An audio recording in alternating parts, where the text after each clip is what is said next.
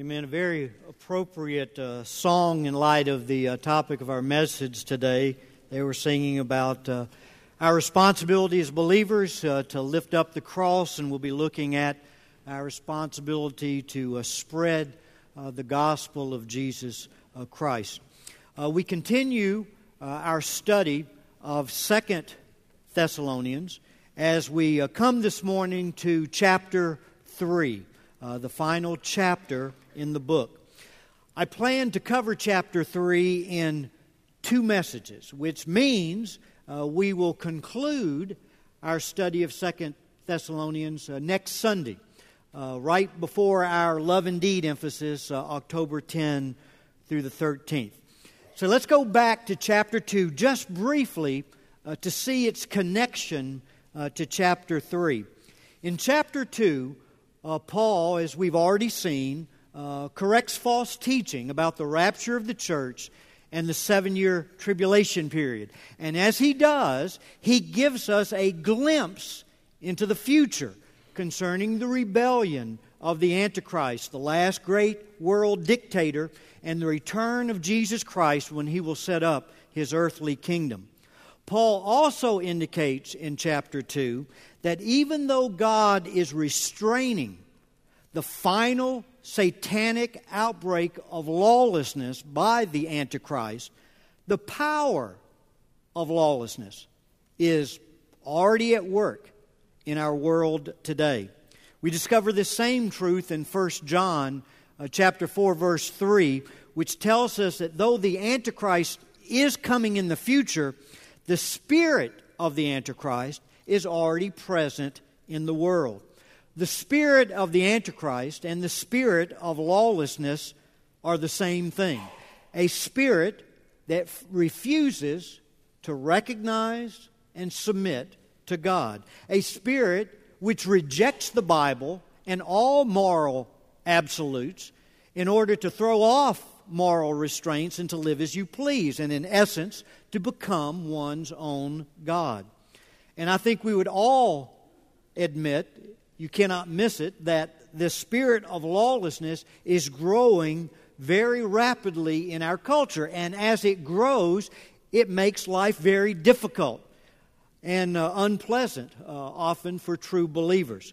We should not be surprised when followers of Christ are viewed with disdain as being backward, narrow, intolerant, and judgment, since we represent all that lawlessness hates, because we represent a standard by which their lives can be judged in the culture in which we live. Do not ever forget, the world took perfect love. He took undefiled goodness and transparent purity and nailed him to the cross. And what did Jesus say to his followers? If they persecuted me, they're going to what? They're going to persecute you. And all of this, of course, raises the question, well, how are Christians to behave? How are we to conduct ourselves living in an ever-increasing lawless society? And the answer is found in 2 Thessalonians chapter 3, and that answer evolves around our responsibility to the Word of God. God has not left us in this world without a guiding light, without a compass. Already in chapter 2, Paul emphasized the importance of believing God's Word and standing firm for Jesus by holding on to God's Word without compromise. Here in chapter 3, he drives this home even more by emphasizing the 2 primary responsibilities a believer has in relationship to God's Word. And this morning, we're going to look at the first of those responsibilities, and next week, we'll look at the second. First, and I hope you picked up a copy of the sermon notes, and you'll be following there as well as in your Bibles. First, we are to glorify God's Word by spreading it, which, of course, is the focus of the first 5 verses of 2 Thessalonians chapter 3. As lawlessness increases, as it becomes more difficult, as it becomes more dangerous for a Christian, it would be easy, very easy, for us to retreat behind the four walls of the local church or even in our homes. It would be easy just to hunker down with the attitude, well, if we don't make waves, maybe it'll make life easier for us and we can just ride this thing out all the way to heaven. And this is a problem that they were experiencing right in the church at Thessalonica. We'll see next week. There are a group of individuals that were doing exactly this. They were retreating to the church and thinking Christ's return was just right around the corner, and they had stopped working, they just stopped everything to wait for Jesus. But listen, beloved, Jesus did not say retreat or hide from the world. Jesus said what? Go into the world. That's the command that is upon the church. We're to share the gospel. We're to make disciples. God did not create the church to be a defensive fortress.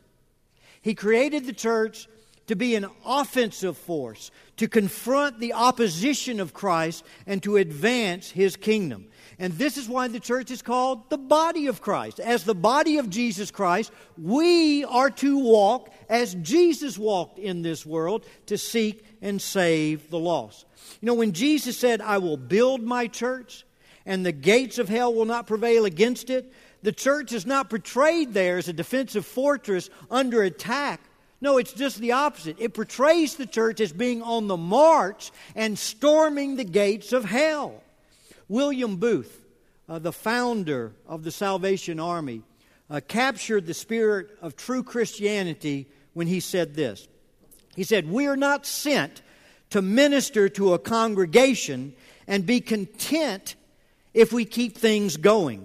We are sent to make war and to stop short of nothing but the subjugation of the world to the sway of the Lord Jesus. And let me be quick to add, yes, we make war, but as it says in 2 Corinthians 10, the weapons of our warfare are what? Not the weapons of this world. Our weapons are primarily two: truth and love. Truth and love.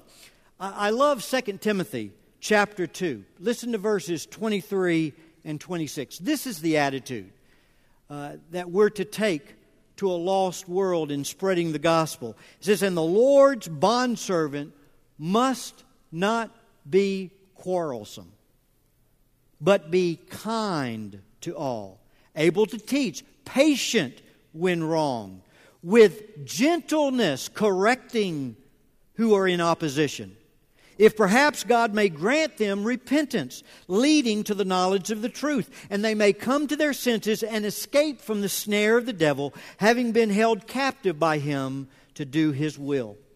Look with me now at 2 Thessalonians chapter 3, verses 1 through 5, to learn how as Christians we are to glorify God's Word in our lives by spreading it.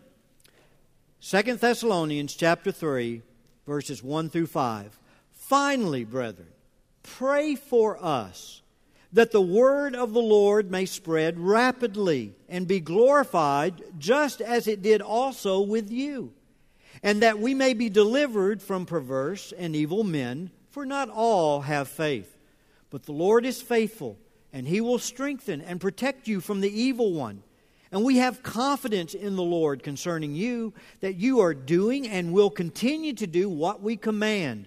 And may the Lord direct your hearts into the love of God and into the steadfastness of Christ. Now, before we examine these verses, do not miss the fact that this is a prayer. And as this being one of the prayers of Paul, we are instructed on how to pray. Now listen, beloved, and I think this is a very simple but profound application. One of the greatest ways to conform your life to Jesus Christ is to pattern your prayers after the prayers in the Bible. Because it is in the prayers of the Bible that we discover the heart of God. We discover what is most important to God. We discover what God is passionate about. Over the years, I've tried to develop the habit in my prayer life to always find an appropriate prayer in the Bible or a passage in the Scripture that fits what I'm praying about. For example, for my life, the primary prayer that I've prayed, that I've built my prayer life around, as I pray for me, is Ephesians chapter 1. The prayer there says that God would grant me, according with a spirit of wisdom and revelation and the knowledge of Christ, that God would open the eyes of my heart, that Andy Merritt would be able to see what is the hope of my calling, why God saved me, the purpose and the plan for my life, that He would open my eyes to be able to see with greater and greater clarity what are the riches of His glory that He's deposited in me, that He would teach me how to appropriate those riches, that I might be about His business, and that I would know Him as that power at work in me, both to will and to do of His good pleasure. For my children and my grandchildren, I have been praying for years that prayer in Colossians 1. God, fill each and every one with the knowledge of what You've willed for their lives, in all spiritual wisdom and understanding, that each and every one of them might walk worthy of You, to please You in every aspect of their lives, bearing fruit in every good work, increasing in their knowledge of You, strengthened with all power through the steadfastness of Jesus Christ, that not one would be lost, but each one would be captured to follow the Lord Jesus Christ. For the church family, I've built my prayer for you around Ephesians chapter 3, that God would grant us as a church family, according to the riches of His glory, to be strengthened with power through His Spirit in the inner man, that as a church family, we would know the reality of Jesus Christ dwelling in our midst, gaining preeminence over our church family, over every life, over every family. That being rooted and grounded in the love of Jesus Christ, we would have the joy together to experience, to enjoy the length, depth, breadth, and height of that love. That, as we saw last week, that will never fail us, that will never let us go, but also never let us off. That we would be filled with the fullness of God, that He would remove from our lives, from our church family, everything that is not like Jesus Christ, to fill us up with Jesus Christ, that we might fill this community with Jesus Christ. And now, to Him who is able, right here, to do exceedingly abundantly above and beyond anything that we could ask or think or pray, according to that power that raised Jesus from the dead as it works in us. To Him be the glory. Amen? So I encourage you, build your prayer life around the prayers of the Bible, because it's there that you discover what is important to God. And also realize, and I think this is very important, it can be very convicting, but it's a wonderful way to evaluate your life, to take a spiritual inventory of your life. What we pray for is a good barometer to our spiritual lives. Because what we pray for reveals what is most important to us and what we desire to see accomplished. You know, there's nothing wrong for me praying for me and my family and protection and provision. All that's good. All that's appropriate. But something's terribly wrong if my prayers never get outside of the context of my own life and my own family. Because as I get into the Scriptures, as I look at the prayers of the Bible, as I look at what has captured the heart of God, I discover it is the salvation of a lost world. And so my prayers begin to broaden as I turn from selfishness to begin to focus on what is important to God and begin to invest my life into what is important to God. So here in Paul's prayer in 2 Thessalonians 3, we learn how important the spread of the gospel is to Christ and how important it should be to us. And by the way, this would be a great prayer to pray over these next weeks as we approach the My Hope evangelistic campaign that we'll be involved in. So follow in your sermon notes and notice the first truth. Pray God's Word will run swiftly to the unsaved. Pray that God's Word will run swiftly to the unsaved. Look at verse 1, the very first half of verse 1. Finally, brethren, pray for us that the Word of the Lord may spread rapidly. It is obvious that for every believer, God desires that our hearts be captured with a passion that God's Word, that the gospel of Jesus Christ be spread. And how does the church spread God's Word? You know, what I've done throughout this entire message, and I found it very interesting and very insightful in my own life, I went back to 1 Thessalonians. Because in 1 Thessalonians is where the gospel spread to that city. And we see there their reception and their response to the gospel. And then how in turn they began to spread the gospel. We see in 1 Thessalonians that the gospel created the church there in Thessalonica for the purpose of what? Spreading the gospel. And that's why God has created this church. That's why God has brought you into the family of God in order to spread the gospel of Jesus Christ. So I found it very interesting as I worked through this message that you could see every aspect of this message literally demonstrated in 1 Thessalonians. So there'll be a number of correlations there. So how does the church spread God's Word? 3 fundamental ways. First, through verbal evangelism. Verbal evangelism. Go back to 1 Thessalonians chapter 1, when Paul is recalling when the gospel was spread to the believers at Thessalonica, and he says in verse 5, "For our gospel did not come to you in word only, but also in power and in the Holy Spirit and with full conviction, just as you know what kind of men we proved to be among you for your sake." Notice, the gospel came to them in word. It says not in word only, but it did come to them in word. At the very heart of Christianity is a message. And yes, that message needs to be preached, what? In the power of the Holy Spirit and with the conviction of you and I, believers who share that message. But at the very heart of Christianity is truth, is a message, is propositional truth. And that truth is, all have sinned and fallen short of the glory of God. And the wages, the payment of sin is what? Death. Spiritual separation from God, everlasting torment and punishment in hell. But God so loved the world that Jesus, who was equal with God, did not consider that to selfishly cling on to, but He emptied Himself. And He what? Became a man.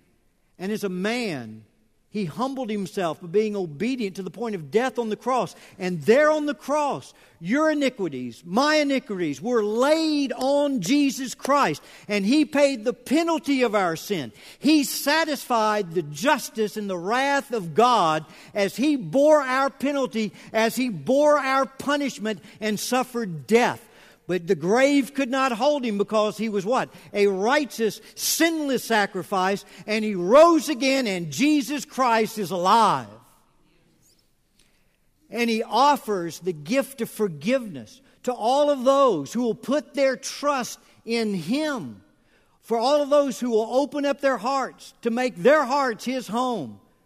To forgive them of their sins, to take control of His life as we turn from sin to embrace the gift of Jesus Christ. And that is the heart of the Christian message. Verbal evangelism. But not only verbal evangelism, look at the next one. Visual evangelism. Visual evangelism. Look at verses 6 and 7 of 1 Thessalonians chapter 1. You also, notice, the gospel came to them in word, in message, in the power of the Holy Spirit and the conviction of Paul and his fellow workers.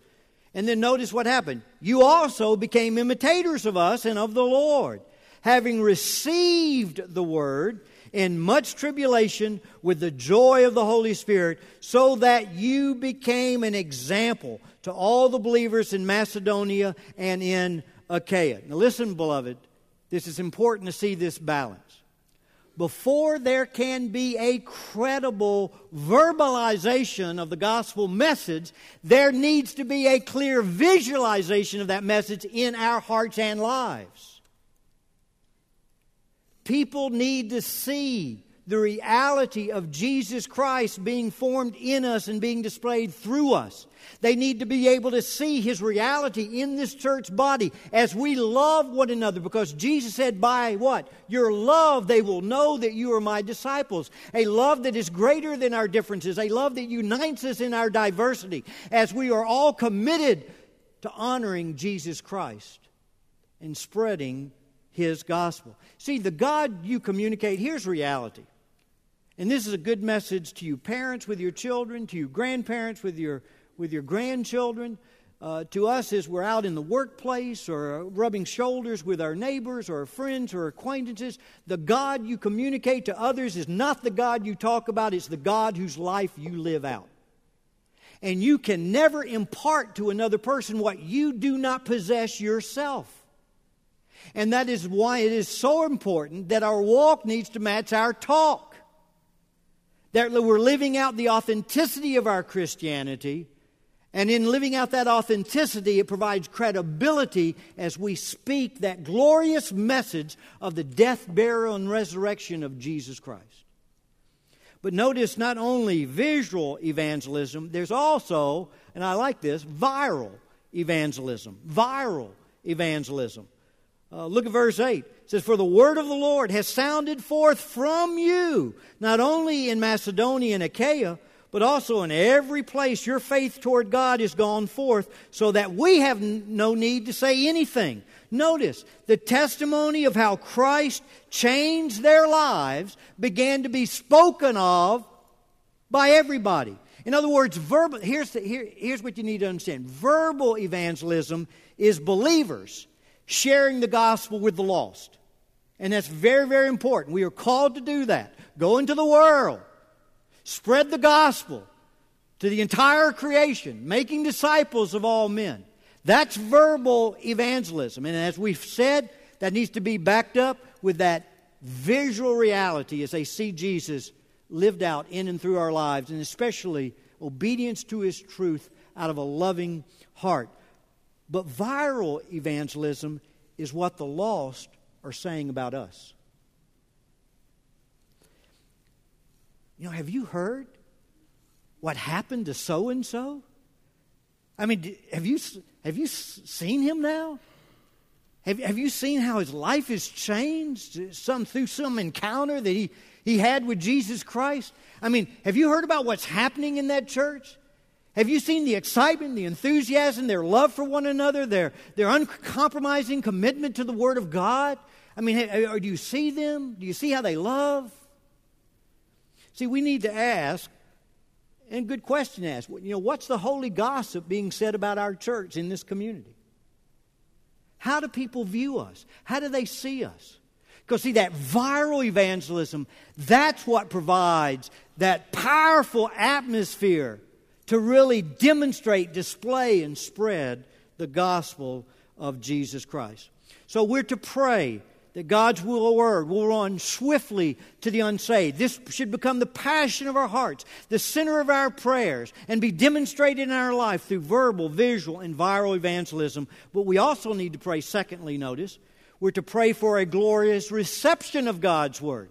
That as that gospel is spread, that it will be gloriously received by those who hear it, who see it lived out in and through our lives.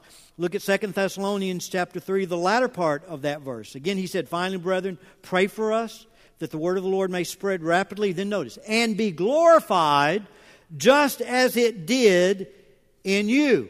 So how is God's word to be received? What does it mean for there to be a glorious reception of God's word? And this is what we should be praying for as a church family.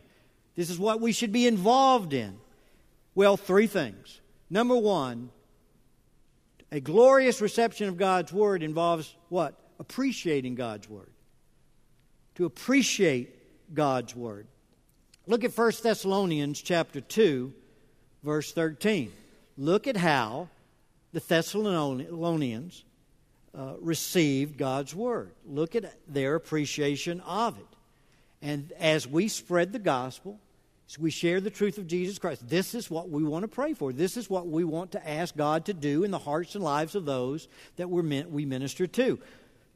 1 Thessalonians chapter 2, verse 13, and for this reason we also constantly thank God that when you received from us the word of God's message, you accepted it not as the word of men, but for what it really is, what? The word of God, which also performs its work in you who believe.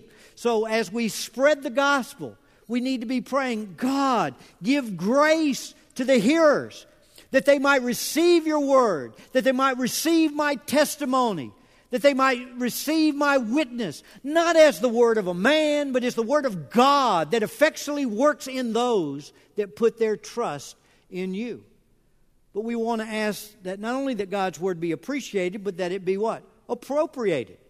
Yes, we want to ask that people welcome God's word, that they embrace it as the word of God, and they see it that way.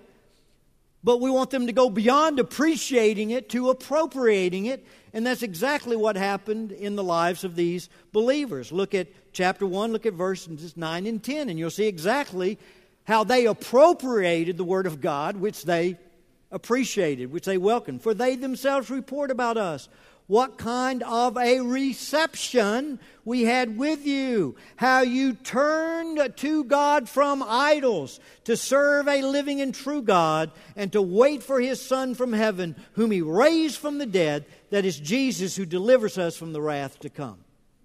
That's the type of reception we want to be asking God to give to those that we're spreading the gospel to. That yes, they'll appreciate God's word as the word of God, but they will appropriate it by turning from their sin, turning from their idols. And what is an idol? It's whatever is most important to you. It is whatever you would fear losing the most. And we want people to see the glorious beauty of Jesus Christ, to the point where they will turn from their sin. They'll turn from their idols, that which is important to them, that which they value. So that now Jesus Christ becomes what is most important to them, what they value more than anything else, as they submit their lives to serve Him and to wait for Him by living blameless, pure lives and hearing those words, "Well done, thou good and faithful servants." So, God, as we spread the gospel, as I give my life to sharing with my neighbors, my family, my friends, God, give them grace. Open their eyes to appreciate your word for what it is, your word that has the power to work in them and to change them. God, give them grace by faith to appropriate that word, to turn from their sin and their idols, to serve you, and to live a life pleasing to you until you come. And then, God, give them grace to, here's the third thing, to apply your word. In other words, we don't want there to just be that initial appropriation at conversion. We want there to be developed a lifestyle of application of God's word, a lifestyle of obedience. Look at chapter 4, verse 1. Finally then, brethren, we request and exhort you in the Lord Jesus, that as you received from us instruction as to how you ought to walk and please God, just as you actually do walk, that you may excel still more. Notice, Paul says, you've received from us instruction. And praise God, you've appreciated it as coming from the Word of God. You've begun to appropriate it. But folks, don't stop. You keep excelling. You excel more and more and more and more in this matter of obedience, in this matter of application. Look at verses 9 and 10 of that same chapter. Now as to the love of the brethren, you have no need for anyone to write to you, for you yourselves are taught by God to love one another. For indeed you do practice it. You practice it toward all the brethren who are in all Macedonia. But we urge you, brethren, notice, to excel still more. So that's what we want to pray for. God, let your word spread swiftly to all people. Make me an instrument that's involved in this great mission. And then, God, as we spread the word, as I share with my friends, oh God, open their eyes to receive your word for what it is, the Word of God, to appreciate it as the Word of God, to appropriate it as they turn from their sin to place their faith in Jesus Christ, and then to begin applying your word, to build their life on the Word of God, to live a life honoring to you. So we want to pray for the God's Word to run swiftly to the unsaved. We want to pray for a glorious reception of God's Word. And then notice the third truth. Pray for deliverance from opposition to God's Word. Pray for deliverance from opposition to God's Word. We do live in a lawless society. As we mentioned, Christians are going to be hated, and we're especially going to be hated when we get outside the four walls of the church to share the gospel of Jesus Christ and to confront our society with God's truth. It's inevitable. And they're going to view you, as we said earlier, that you are narrow, you are intolerant, you are judgmental, and you're a cancer in society. And they want nothing but Christianity to be eliminated and extinguished. That's the reality of what we are up against. So knowing that, we do need to pray. God, pray, deliver us from opposition to God's Word. Look at verses 2 and 3. And that we may be delivered from perverse and evil men, for not all have faith, but the Lord is faithful. Praise God. He's faithful, and He will strengthen and protect you from the evil one. Now, very quickly, how does God deliver us from opposition? And let's be clear about this. It doesn't mean that as we begin to spread the gospel that it's going to be easy and it's going to be painless. So what should we expect in terms of being delivered from the opposition? Well, I think we see it here in 1 Thessalonians chapter 1. First, he says, I promise you joy in tribulation. Not that you're going to escape the tribulation, not that you're going to escape persecution, but I promise as you obey me, as you step out in faith, even in difficult times, I'll give you joy in the midst of your tribulation. And that joy itself will be a wonderful testimony of my reality in your heart and life. Because when people look at you, they'll say, how do you explain that joy? In the midst of their pain and difficulty, in the midst of the persecution and opposition. Look at verse 6 that we read a little bit earlier. You also became imitators of us and of the Lord, having received the word in much tribulation. With what? With the joy of the Holy Spirit. So He's going to give you joy in tribulation. He's also going to give you boldness to speak. In other words, He's going to overcome that natural tendency of ours to shrink back in fear, and He'll give us boldness to speak as we step out in faith. 1 Thessalonians 2 verse 2. But after we had already suffered and been mistreated in Philippi, as you know, we had the boldness in our God to speak to you the gospel of God amid much opposition. Not that God removed the opposition, but He gave them what? Boldness to speak the gospel, even confronted by the opposition. And then the third thing, He's going to give you strength to endure. He's going to give you strength to endure the battle. Again, He's not going to remove you from the battlefront, but He'll give you strength to hang in there, to make your stand for Jesus and to endure. Look at 1 Thessalonians chapter 2, verse 14. For you, brethren, became imitators of the churches of God in Christ Jesus that are in Judea. For you also, notice, endured the same sufferings at the hands of your own countrymen, even as they did from the Jews. Look at chapter 3, verses 2 through 4. And we sent Timothy, our brother and God's fellow worker in the gospel of Christ. Notice, to strengthen and encourage you as to your faith, so that no man may be disturbed by these afflictions. For you yourselves know that we have been destined for this. Destined for what? Affliction. Destined for what? Suffering. Destined for what? Opposition, persecution. For indeed, verse 4, when we were with you, we kept telling you in advance that we are going to suffer affliction, and so it came to pass, as you know. So how will God deliver? He'll give joy in tribulation, boldness to speak, strength to endure. And then look at our fourth and final truth this morning. Pray for God's Word to produce obedient disciples who become like Christ. Pray for God's Word to produce obedient disciples who become like Christ. As we spread the gospel, we need to see the importance of following converts up and stabilizing them, grounding them in the faith of Jesus Christ, where they learn how to appropriate and apply God's Word and live a life honoring to Him. 2 Thessalonians chapter 3, verses 4 and 5. And we have confidence in the Lord concerning you that you are doing and will continue to do what we command.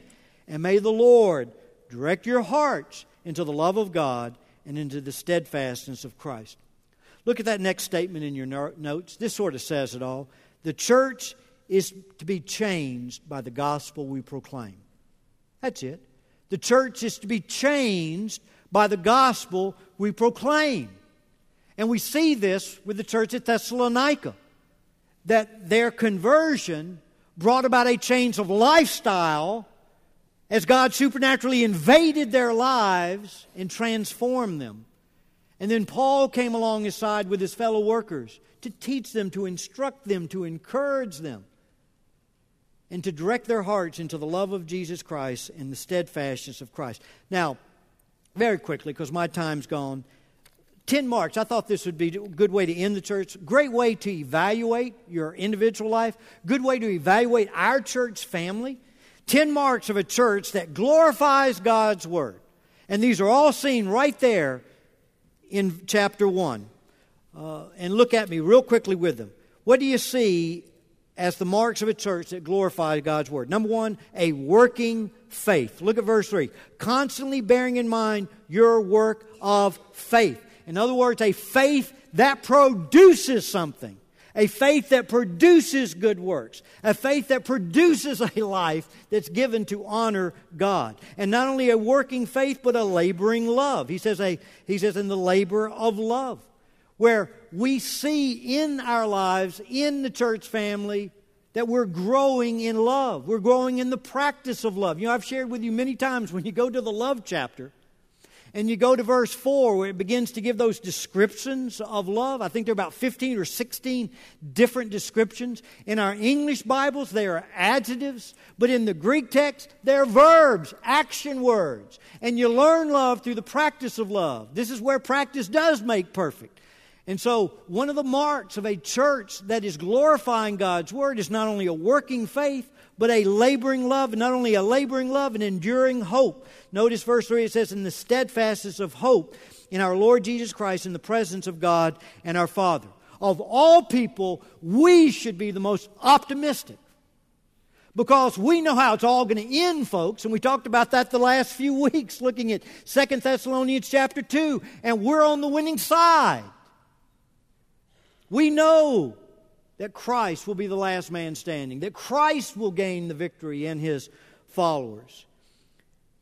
Look at that. Imitating Christ is another mark. Imitating Christ, verse 6. You also became imitators of us and of the Lord. That word imitating means to be a mimic, to be a mime, to copy. We've already talked about this, joy in suffering, where it says, you receive the word in much tribulation with the joy of the Holy Spirit. We see the next one, exemplary behavior. This would be another mark of a church that glorifies God's Word. Exemplary behavior. So that you, in verse 7, so that you became an example to all the believers in Macedonia and in Achaia. And then 8, everything we've been talking about today, sharing the gospel. For the word of the Lord has sounded forth from you. And it reverberates in Macedonia and all Achaia. All of Greece is hearing about Jesus Christ because of your investment and commitment in the spread of the gospel. Turning from idols. It says, we've already looked at that, how you turn from idols. What is the essence of sin? It's valuing anything more than Jesus Christ.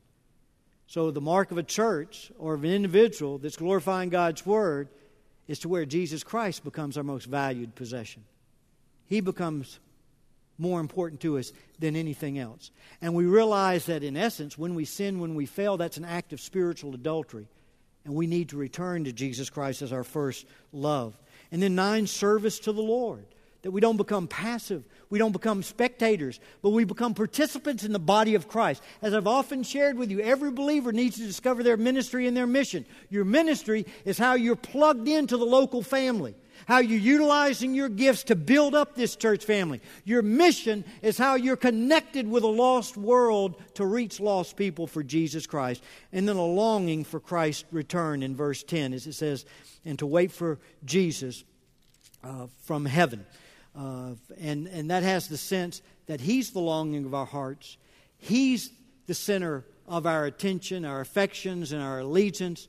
And He's the one that we're submitting to for His approval and to exalt and glorify Him.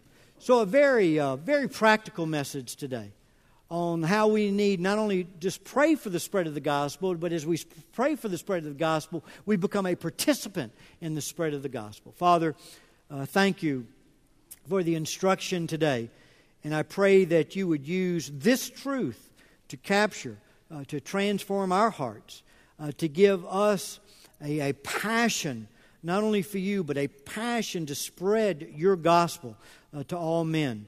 That we would be faithful to provide a verbal witness, but not only a verbal witness, but that through our lives, people would be able to see Jesus, and that they could not question or doubt, although they may attack us, the reality of your life being formed and displayed through us. So, Lord, continue to grow us in your grace and knowledge, that we would be one of those churches, like the church at Thessalonica, that demonstrates these marks of a church family that is truly glorifying your word. For it's in Christ's name we do pray.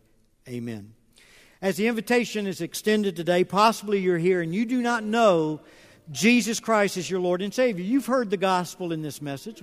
We've been focusing on believers who spreading it, but you heard the gospel about Christ's death, burial, and resurrection, and His offer of salvation to you. And so I would invite you to make your heart His home today by inviting Him in to forgive you of your sins and take control of your life as you turn from your idols, your sin, to serve a true and living God and to wait for His Son from heaven. But of course, this message has been to believers. And I trust God has encouraged us to become bolder in not only praying but participating in the spread of the gospel. One of the biggest problems we have in the church today is many of our believers, many of our church members have gone AWOL in this battle. You know, you can't leave that battle to be fought merely by your leadership. Just like an army, how far would they get if they said the only ones we're going to let fight the battle are the generals, the officers? No, the heart of the fighting force is what? The enlisted man. A guy that gets in there. He puts his nose to the grind. He's willing to make a use. Now, of course, the officers' leadership need to be player coaches. We need to be right along your side. But in other words, this is something every believer is to embrace and to participate in. And so I trust that God has spoken, and you begin to pray, God, change me along these lines. And again, how do you begin? What did I say earlier? One of the best ways to conform your life to Jesus Christ is to begin to pray the prayers of the Bible. Take this prayer right here. Begin to pray it on a regular basis. That God would enable you, would enable this church to spread the gospel as we've shared. And as you pray that, then begin to look, because God's going to give you opportunities. And then as He gives you those opportunities, that's where you need to step out in faith, trusting that He'll back you up with His strength and His encouragement and His joy. Possibly you've been visiting, looking for a church family to unite with. It would be our joy to welcome you into the Edgewood family. And it's our tradition to ask you, as the invitation is extended, to make your way to the front, to share with me as a follower of Jesus Christ. You want to unite with this church family, and we will aid you down that road to full membership. But I'll be standing at the front to greet anyone that has a decision of any nature. So please stand as the invitation is extended.